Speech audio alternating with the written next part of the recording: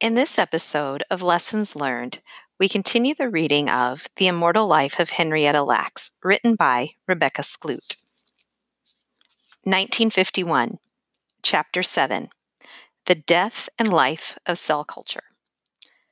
On April 10, 1951, 3 weeks after Henrietta started radiation therapy, George Guy appeared on WAAM television in Baltimore for a special show devoted to his work. With dramatic music in the background, the announcer said, "Tonight, we will learn why scientists believe that cancer can be conquered." The camera flashed a guy sitting at a desk in front of a wall covered with pictures of cells. His face was long and handsome, with a pointed nose, black plastic bifocals, and a Charlie Chaplin mustache. He sat stiff and straight-backed, tweed suit perfectly pressed, white handkerchief in his breast pocket, hair slicked. His eyes darted off screen, then back to the camera as he drummed his fingers on the desk, his face expressionless. The normal cells which make up our bodies are tiny objects, 5,000 of which would fit on the head of a pin, he said, his voice a bit too loud and stilted. How the normal cells become cancerous is still a mystery. He gave viewers a basic overview of cell structure and cancer using diagrams and a long wooden pointer. He showed films of cells moving across the screen, their edges inching further and further into the empty space around them. And he zoomed in on one cancer cell, an edges round and smooth until it began to quiver and shake violently, exploding into 5 cancer cells.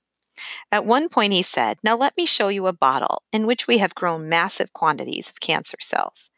He picked up a clear glass pint-sized bottle, most likely full of Henrietta cells, and rocked it in his hands as he explained that his lab was using those cells to find ways to stop cancer. He said, "It is quite possible that from fundamental studies such as these that we will be able to learn a way by which cancer cells can be damaged or completely wiped out." To help make that happen, Guy began sending Henrietta cells to any scientists who might use them for cancer research. Shipping live cells in the mail, a common practice today, wasn't done at the time. Instead, Guy sent them via plane in tubes with a few drops of culture medium, just enough to keep them alive for a short time. Sometimes pilots or stewards tucked the tubes into their shirt pockets to keep the cells at body temperature, as if they were still in an incubator. Other times, when the cells had to ride in the cargo hold, Guy tucked them into holes carved in blocks of ice to keep them from overheating, then packed the ice in cardboard boxes filled with sawdust. When shipments were ready to go, Guy would warn recipients that the cells were about to metastasize to their cities, so they could stand ready to fetch the shipment and rush back to their labs. If all went well, the cells survived. If not, Guy packaged up another batch and tried again. He sent shipments of HeLa cells to researchers in Texas, India, New York, Amsterdam, and many places between. Those researchers gave them to more researchers, who gave them to more still. Henrietta's cells rode into the mountains of Chile in the saddlebags of pack mules. As Guy flew from one lab to another, demonstrating his culturing techniques and helping to set up new laboratories, he always flew with tubes of Henrietta cells in his breast pocket. And when scientists visited Guy's lab to learn his techniques, he usually sent them home with a vial or two of HeLa. In letters, Guy and some of his colleagues began referring to the cells as his precious babies. The reason Henrietta's cells were so precious was because they allowed scientists to perform experiments that would have been impossible with a living human. They cut Henrietta's cells apart and exposed them to endless toxins, radiation, and infections. They bombarded them with drugs, hoping to find one that would kill malignant cells without destroying normal ones.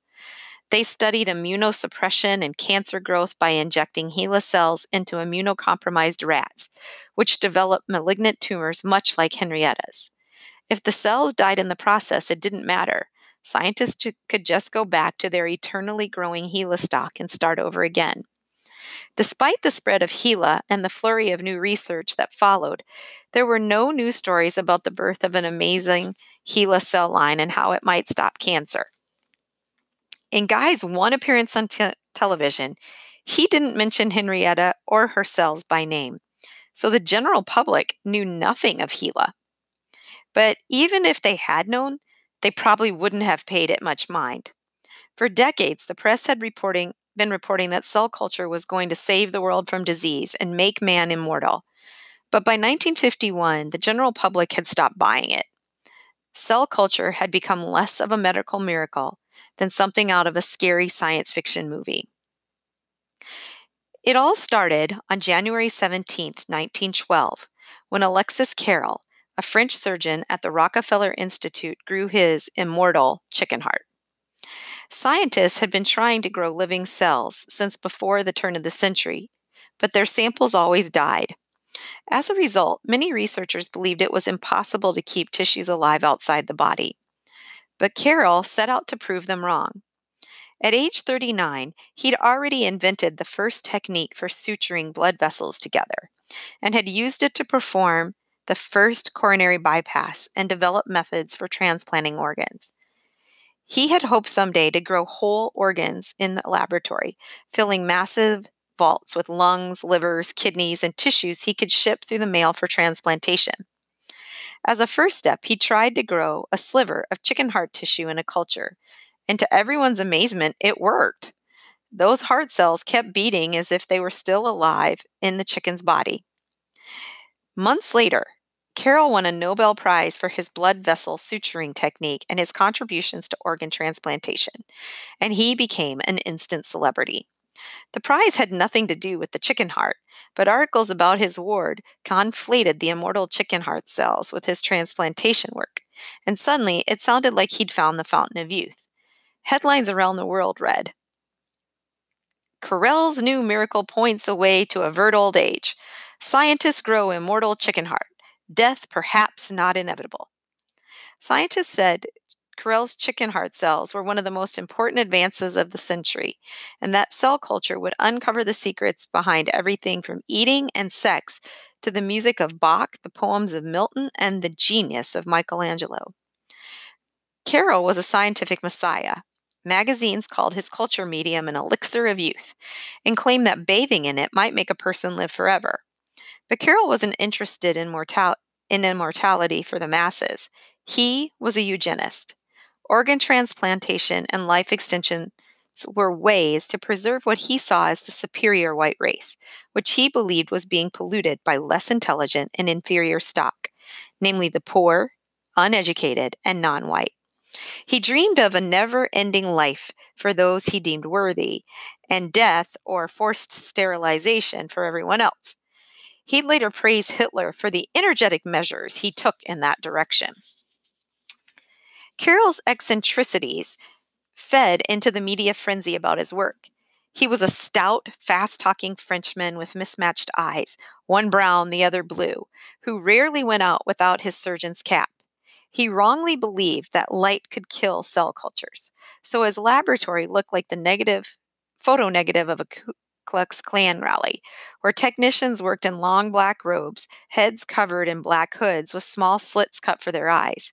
They sat on black stools at black tables in a shadowless room with floors, ceilings, and walls painted black. The only illumination came from a small, dust-covered skylight.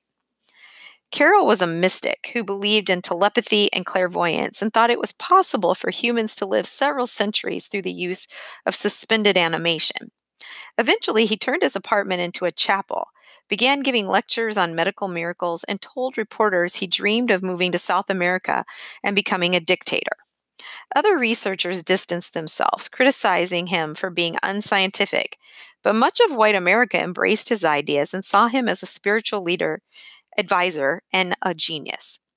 Reader's Digest ran articles by Carrel advising women that a husband should not be induced by an oversexed wife to perform a sexual act, since sex drained his mind.